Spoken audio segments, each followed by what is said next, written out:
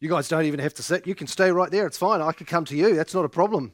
Look at that. It's a bonus, eh? When this church is smaller, I can come to you. Right, what's this? A cup of water. That's right. Is water good for you? Yes. Now, if you only got water for the rest of your life, like food as well, but you would never are allowed hot chocolates and Coke and Monster energy drinks and coffee, and all you ever got to drink was water, would you be healthy?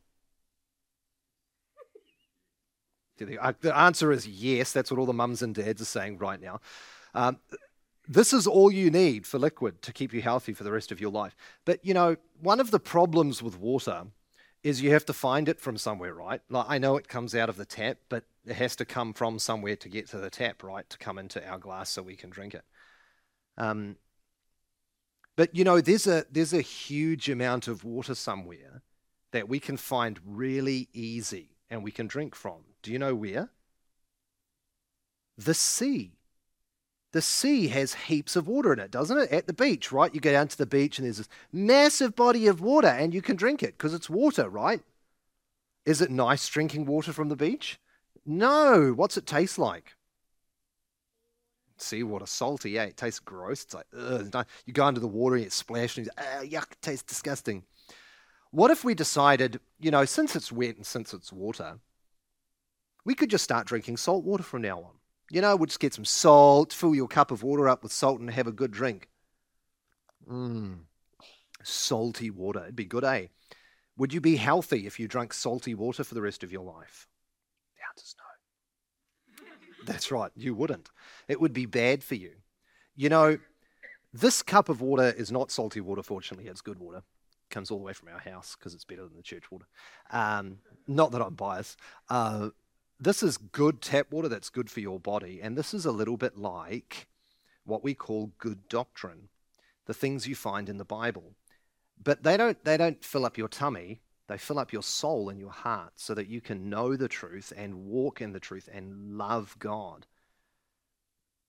If we drink lots of it, good doctrine, we'll be healthy in our souls. But the problem is we can be tempted to sometimes to, add some salt to it. And then we have bad doctrine. And then we have problems. And so what we need is people, mums, dads, pastors, elders who can come alongside us with good doctrine and give it to us to eat and drink so that we can be healthy. And that's what we're going to be looking at, the way that God gives us yummy doctrine to feed upon so that we can be healthy in our souls. So let's pray and thank God that he's given that to us. Father in heaven, we thank you that you have given us pure spiritual milk to feed upon. And we pray that you would nourish our hearts and minds with it, that we might flourish and grow. We pray, Lord, that the simple doctrines of the faith would feed the hearts of our children, that they might walk in them and delight in them. In Jesus' name we pray. Amen. Titus chapter 2, we finally made it. And looking at the first verse.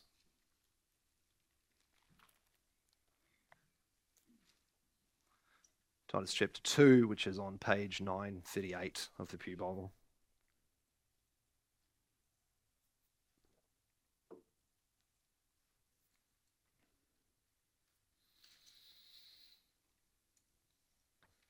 We'll read chapter 2, verse 1 through to 10, but we're just looking at verse 1 tonight. This is God's holy and infallible word for you. But as for you, that is Titus, teach what accords with sound doctrine. Older men are to be sober-minded, dignified, self-controlled, sound in faith, in love, and in steadfastness. Older women likewise are to be reverent in behavior, not slanderers or slaves to much wine. They are to teach what is good, and so train the young women to love their husbands and children, to be self-controlled, pure, working at home, kind and submissive to their own husbands, that the word of God may not be reviled. Likewise, urge the younger men to be self-controlled. Show yourself in all respects to be a model of good works, and in your teaching show integrity, dignity, and sound speech that cannot be condemned, so that an opponent may be put to shame, having nothing evil to say about us. Bondservants are to be submissive to their own masters in everything. They are to be well-pleasing, not argumentative, not pilfering, but showing all good faith, so that in everything they may adorn the doctrine of God, our Saviour. Amen, and may God bless the reading of his word, and let's come to him in a time of prayer before we consider it.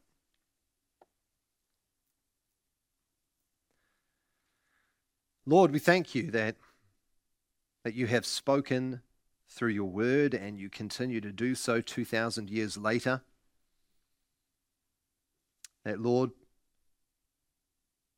your voice echoes through creation, and yet you have spoken specifically to your people. And we pray, Lord, that as we gather around your throne like little children, longing to hear from you, longing to hear our Father, that you would speak to us, your people, that we might be nourished together, built up, edified, established for every good work, that we might leave here with an increase in knowledge and fear of the Lord, which is the beginning of wisdom, and that we might apply what we hear to every aspect of our lives. Lord, make your word profitable in our hearts tonight, that as we go into a week, we would do so with the voice of Christ echoing in our hearts. In Jesus' name we pray. Amen. As most of you are aware, Josella and I have been fostering children since we first came here to Covenant 7 years ago.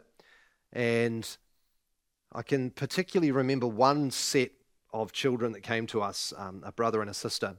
And when they came to us, the lawyer who was looking after the case told us, this came straight from a home, told us that in 20 plus years of doing this work, she had never seen a situation so horrendous. Particularly the house situation, the way things were in the house. These children almost never got fed directly by someone. They had to scavenge through the whole home to find food, scavenging through rubbish bins, while needles and things just scattered over the house. And when they came to us, the boy especially had no idea how to be fed by someone. And so here we have this child that's never sat in a high chair, never been nourished properly, it doesn't even know how to receive food from a parent. And these children, as you could imagine, were malnourished, right? They weren't only malnourished, but they didn't even know how to get nourishment. And it took a long time for us to train them how to eat and train them how to actually enjoy food. I can remember having long extended meal times, doing everything I could imagine to try and get this, particularly the boy, to eat food, from like dangling spaghetti over him, making it a game, to everything you could imagine, being an absolute clown. And we got there. And eventually these children learnt to eat, and they became well-fed and well-nourished. It's actually surprisingly common with foster children. Often they hoard food. Often they steal food, even if it's freely provided for them, because they've never really been well-nourished. Brothers and sisters, we can be like that in the Christian faith, can't we? We can be malnourished. We can be spiritually famished and not even realize it because we don't know what to expect, right? We're just sheep. How do we know what to eat? How do we know what's good for us? How do we know how to feed, how to grow? Well, in our passage today, in verse 1 of chapter 2, Paul writes to Titus and effectively answers that problem. This is how. This is how you nourish the saints. He's addressed the governance of the church with elders in chapter 1. He's addressed the false teachers. And now it's like he now shifts in the letter to his focus upon Titus and he says, but as for you. Now that but's very important because it's a contrast, isn't it? So unlike the false teachers, so he's just finished speaking about false teachers, but unlike the false teachers, Titus, who don't nourish anyone, who misuse the sheep, who abuse the sheep, who speak for their own gain, unlike them, Titus, I want you, verse 1, to teach what accords with sound doctrine. And the first thing we see here, and it might be very obvious, but the first thing we see here is that there is such a thing as sound doctrine. God has given us sound doctrine. He has given his people, his sheep, sound doctrine to nourish them.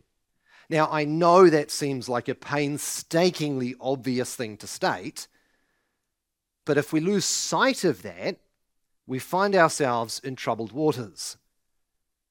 Because the opposite of that's also true, right?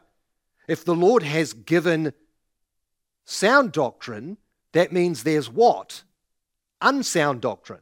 If he's given healthy, which is the other way of translating sound, if he's given healthy teaching, healthy doctrine, then that means there's also stuff that's unhealthy. There's stuff that's bad for you. There is fresh water and there is salt water. Only one of those you want to drink, right? So it is with doctrine. And so you might ask yourself, well then, what is sound doctrine, Logie? What's healthy doctrine, Logan? How do we know? Well, let me take you to 3 other references in the pastoral epistles, which is Timothy, Titus, to highlight this for us. Have a look at chapter 1 of Titus, verse 9. Paul says, speaking about the elders, he must hold firm to the trustworthy word. Now, note these 2 next words, as taught. So it's something that which is taught, right? So he receives the teaching and he holds on to it so that he may be able to give instruction in sound doctrine. So he's passing on something that he's receiving. This body of doctrine is something he's received. He's been taught by an apostle or a minister or a teacher. It becomes a little bit more clear when you turn to 2 Timothy chapter 1. Just turn a few pages backwards. 2 Timothy chapter 1, verse 13 says, follow the pattern of the sound words. Okay, so very similar phraseology. Sound words that you have heard from me, same idea as in Titus, right? This word that's been taught to you, passed on to you, in the faith and love that are in Christ Jesus. So Paul has received this teaching and he's passed it on, and they are to follow it in faith and love that are in Christ Jesus. So it's something that's being passed down, right? And then it becomes even clearer again when you look just on the page beforehand in 1 Timothy 6. Have a look at 1 Timothy 6 from verse 12. Fight the good fight of the faith. Take hold of the eternal life to which you were called, and about which you made the good profession. I'm looking in the wrong place. I wrote down 13. It's actually 3. Have a look at 1 Timothy 6, from false teachers and true contentment. Teach and urge these things. If anyone teaches a different doctrine and does not agree with the sound words, notice that same speech, of our Lord Jesus Christ, and the teaching that accords with godliness, he is puffed up with conceit and understands nothing. So what is this body of sound doctrine? How might we summarize this thing that's being passed down? Well, you might summarize it as being the teaching and person and work of the Lord Jesus Christ. You see, what we see here when we put these three things together is Jesus Christ has taught, which Paul has received, and Paul has passed on to the ministers and to the elders, and they then take that doctrine and bring it to the sheep for food. So to use an analogy, it's a little bit like someone has to kill the cow to bring the meat to the butcher so that the butcher can sell it to you so you can take it home to feed it to your family, right? It's that type of a thing. Christ came teaching. He was a preacher, first and foremost, preaching the good news of the kingdom of God. But it wasn't just his preaching, it was very person and work, which is the body, which is the foundation of everything we believe and everything that flows out of that. You see, every doctrine we believe is by necessity tied to the full, perfect work and person of the Lord Jesus Christ. That's why the Apostle Paul can say, him we proclaim. It's not that he only ever talked about Jesus being on a cross. It's because everything flows out of Christ and flows back to Christ. And that is the doctrine which is sound and healthy. It's a little bit like when you see those builders who have master builder, or master plumber or master electrician, and it's like a stamp of approval, right? So you call up a Sparky, and the Sparky turns up in your house, and he walks in the door, and maybe you see on his shirt a master electrician, and you go, oh, he's approved as an electrician to have that logo. And so what do you think to yourself? Great, he's not going to butcher something and electrocute me later on. He's going to do a good job. He's safe. He's sound, you might say.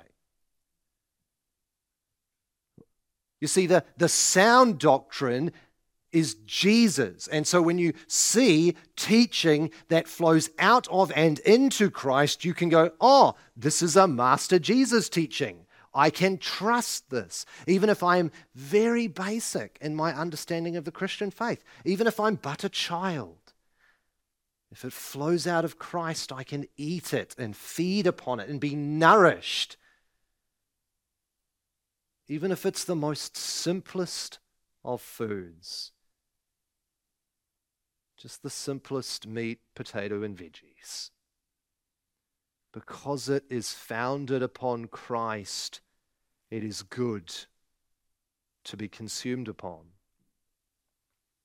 And there's a couple of really important uses that come out of this. Firstly, that means since a good doctrine is that which is rooted in Christ, we're not free to create our own doctrines, right? I mean, we may not like certain things about the Reformed worldview, let's say. There might be certain practices that you disagree on. There might be some things you struggle to get your head around, like double predestination. And you think to yourself, well, if God predestines people to be saved, what does that mean about those that aren't saved? You think to yourself, I'm not sure I like that very much. Well, the bad news is, for you, it's got nothing to do with whether you like it. You might have problems. You might struggle to get your head around things. But we're not free to invent doctrine. We must come to the master teacher, to Christ himself, as everything flows into and out of him, as we find it in the whole breadth of Scripture, and seek to say, what does God give me as sound and healthy doctrine? Because only that will sustain me. We're not free to say, actually, salt water tastes pretty good. I actually met someone once who said, I like drinking salt water. I cannot fathom but they did. But that doesn't make it good for you, does it? And you can wish that it's good for you. And you can even think that it's good for you, but it's not good for you. And so too with the good, sound doctrine. The other thing is, of course, we must beware of any teaching and any doctrine that is not firmly rooted in the fullness of God's revelation as it's found in the Lord Jesus Christ. Because there are always people that are seeking to lead us astray. We saw that with the false teachers, didn't we? They're all over the internet. There's thousands of theological experts on Facebook, so I'm told. There's thousands on YouTube. I mean, you can find a live stream of Joel Osteen for the rest of your life. And it will destroy you because it's not good and healthy. You end up becoming like a foster child feeding in rubbish tins. You see, we have been given sound doctrine and we ought to strive to have it and to know it and to walk in it. But we've also been given sound teachers. We've been given teachers by God. So Paul says to Titus, teach what accords with sound doctrine. He doesn't say, people of Crete teach. Now, we all know, as we're going to see here, there's teaching that everybody does, right? Well, what's really interesting is if you look at the original, it's actually not teach. It's actually speak. And if you're using an old version of the Bible, you'll see it says speak. Some versions translate it a variety of different ways. And I think part of the problem is that Paul's using the word speak very intentionally because what he's commending Titus to do is to do this in every sphere, everywhere he goes, whether it's having a cup of coffee at Starbucks with someone, or whether it's sitting in someone's home, or whether it's standing in the pulpit. Wherever he goes, as long as he's doing the work of the ministry, he must speak that which accords with sound doctrine. You see, the reason for that is that, as Romans 12 tells us, that we are transformed through the renewal of our emotions, right? No, through the renewal of our minds. Now, some of us love having our emotional strings plucked. Confession, I'm one of them. When I it might surprise you, I know, but when I hear like really charismatic music, I am sucked into that in no time. I love it. I'm just like, man, this is so good. It just sucks my heart in. But that's not how I'm transformed. I am renewed and transformed by the renewal of my mind. Why? Because God doesn't skip the mind to get to the heart. We address the mind, but we don't stop there, do we? We don't say you just need to have an intellectual grasp of this. We say you must know this. Know this. It must sink through the head into the heart so that you don't just understand it, but you believe it. And you confess it to be true. And you put your hope in it. Intellectualism will never suffice, but anti-intellectualism won't help either. And so we have teachers who address our minds so that we might be transformed. Now, there are some very simple applications from that, right? Let me give you one insanely simple application. On a Saturday night, go to bed early. Because guess what's really hard to do? Stay awake when you're tired in the middle of a sermon.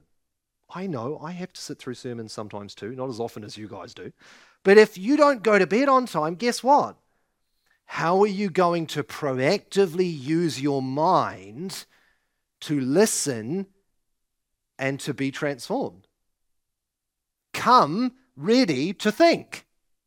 Don't just sit as a passive person. You may not realize this, but I can tell which of you are passive and which of you are active listeners. It's a weird thing. Often when you're sitting in the chairs, you forget that the minister at the front actually sees you, because you think about the fact that you're looking at him, right? But, logic says that if you can see me, I can see you.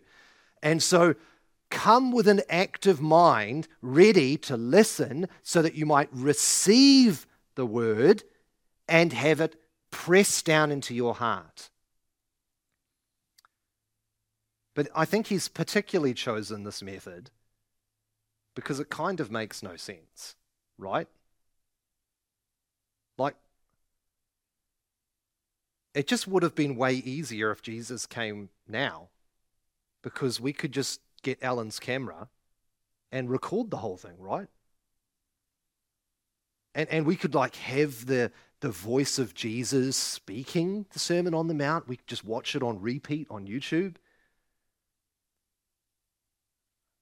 But that wasn't what Jesus did. Why? Because it's through the folly of preaching that God puts to shame the wise people of the world. It's through the folly of actively speaking and addressing the mind which makes the world go, you guys are insane. I mean, on a Sunday afternoon with this glorious day outside, you sat in a church and listened to some dude talk for half an hour? That's nuts. Who does that? So we do. Why? Because that's how I get fed. Because God in his wisdom has decided that it's through apostles and prophets and teachers that the saints, Ephesians 4, are equipped for service, right? You cannot be equipped for service without a minister bringing the word to you. Now, there are some important implications from that, right? For one, we desperately need to free up ministers to do this work. I was struck by this in a story I heard recently about a man named Dick Lucas, if you've ever heard of Dick Lucas. Dick Lucas, when he first started in the church he was in, was very busy doing everything. And by everything, I mean everything. From cleaning the toilet to preaching every Sunday and everything in between. If it needed to be done, he did it. Now, what happens when you have a person like that? Anyone who has a job that needs to be done goes to who? The guy that does everything. And so everyone would come to him and say, hey, Dick, I notice the bathrooms are quite dirty. And he would say, okay, I'll just get on that. And he would start doing it. And then one day he said, he realized that the health and direction and growth of the church will be entirely based upon the preaching and teaching ministry carried out in it. And so one day he decided he needed to put all of his attention into that. And so he started doing something very simple. People would come to him and say to him, hey, Dick, I've noticed the music has gone downhill a bit lately. And he would say, I've noticed that too, but excuse me, I need to go and prepare. Well, they'd say, I've noticed the toilets are dirty. And he would say, I'm sorry, excuse me, I need to go pray. And he said what was striking was when he made this commitment, all of a sudden the preaching became richer, the people got more fed, and all of a sudden it was the people coming to him and saying to him, Dick, whatever you do, don't stop devoting yourself to word and prayer. Don't stop going and teaching. Don't stop bringing us the food of God's word. Whatever you can give to us so that you just carry on doing that. Why? Because he saw that the need for the church was for him to open up the word to them, whether it was in the home or whether it was in the pulpit. That when he visited people, what the people in the home needed was not his warm, fluffy condolences, but they needed the word. They needed the word to be taught to them. That when he went into hospitals, what they needed was the word of God. And that should be, brothers and sisters, what you expect. If your ministers especially, but also your elders, come to you and come to minister to you, and they don't turn up with the word of God to edify you, there's a problem. Because the only way we can help you is with this Bible. There is no other help we have for you. And so seek it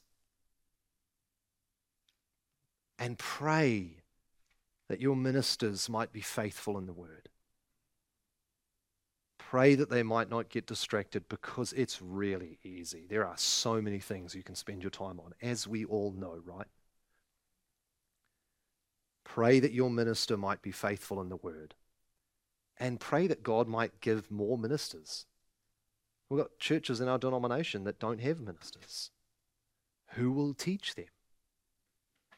Maybe God might raise up men from our very midst to teach God's word. May he do so. And so we see that God has given sound doctrine, this body of truth, but he's also given teachers like Titus and like myself, but then he's given them for a reason, hasn't he?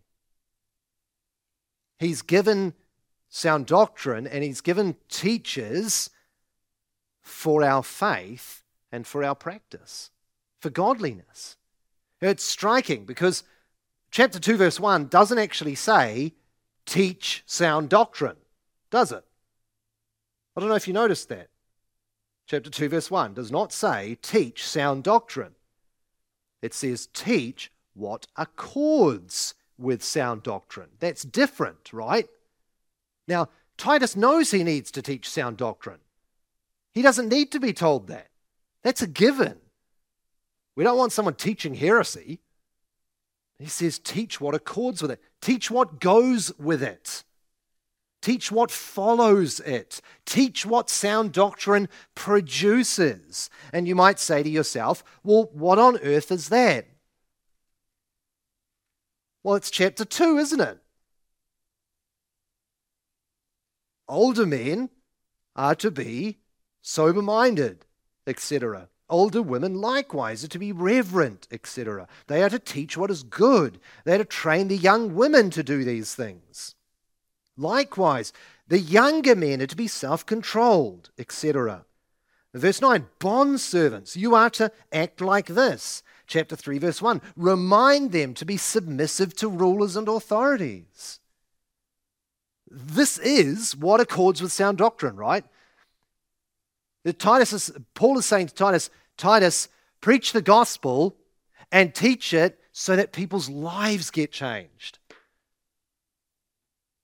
And I tell you, I have run into this in many different places where someone says you should not emphasize the commands of God.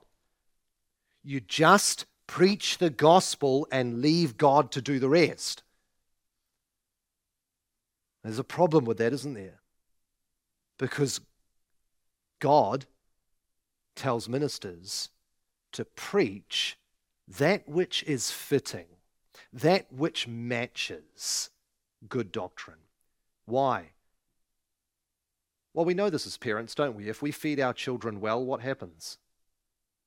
They grow, and they're nourished, and they're strong, and they're healthy. But if we neglect to feed our children well, or if we feed them nothing but candy, they will become, even though they enjoy it, they will become malnourished, won't they? Sickly, weak, their bones will break down. They will be easily broken and easily overcome.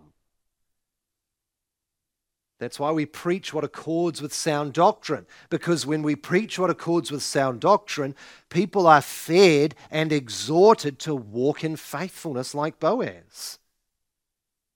You see, Boaz didn't just get born this guy who loves following God, right? He was trained, and he followed the footsteps of maybe his father and mother and elders in town. John Calvin states it beautiful. He says, the only legitimate commendation of doctrine is that it instructs us in the reverence and fear of God. Hear that again. The only legitimate commendation of doctrine is that it instructs us in the reverence and fear of God. Thus, we are taught that the man who has made most progress in godliness is the best disciple of Christ, and the only man who should be counted a real theologian is he who can build up men's consciences in the fear of God. AKA, if the teacher is not preaching and ministering for change, he's not a real preacher and teacher. It's not enough for me to just tell you about salvation. It's not enough for Jeff. It's not enough for Carlo. It's not enough for the elders. Their job is to take the sound doctrine and open it up in such a way that your lives would be changed. Because what is the will of God for you? Your sanctification. 1 Thessalonians, right? What is that sanctification? That you wouldn't give yourself over, in that context, to sexual immorality. My goal here, if I could have a goal, my goal here at Covenant is that each and every one of you would be godlier when I'm gone than when I first came. That you would be godlier today than you were 7 years ago. That's got to be my goal, right? That you would be growing in what accords with sound doctrine, which is two things, faith and practice, right? It's not just practice, but it's also faith. It's a firm belief and trust in Christ that rests wholly and totally on the totality of the work of Christ. And then, as we saw this morning, produces works in keeping with that. I can't tell you how much of a delight it is to me and to the elders when we hear of people putting sin to death and walking in holiness. When someone comes along to you and says, I was doing this, but now I'm doing that. I've put this sin off and I've put this holiness on. And so, brothers and sisters, desire rich food that brings change. Beg for it. Be like the little child who ate 15 minutes ago and comes to mum and says, I'm starving. I'm hungry, feed me. Be like that. I can't, every time I say towards the end of a sermon, well, we're running out of time, we'll just have to stop there. Inevitably, someone comes up to me and says, just carry on preaching. Now, some of us might think to ourselves, no, don't do that, please. 30 minutes is all I can bear. But to that person, what is that? I'm hungry. Feed me, Logan. Give me the bread of life. It's what I need. Receive it and look for every opportunity. Like, praise the Lord. 2 services where you get fed. What a gift. Do you know how abnormal that is? I think sometimes we forget this is weird now. It used to be normal. It's weird now. I think there is only 3 congregations in our entire denomination that has evening services. Why not have 7? No, I'm joking. Don't worry.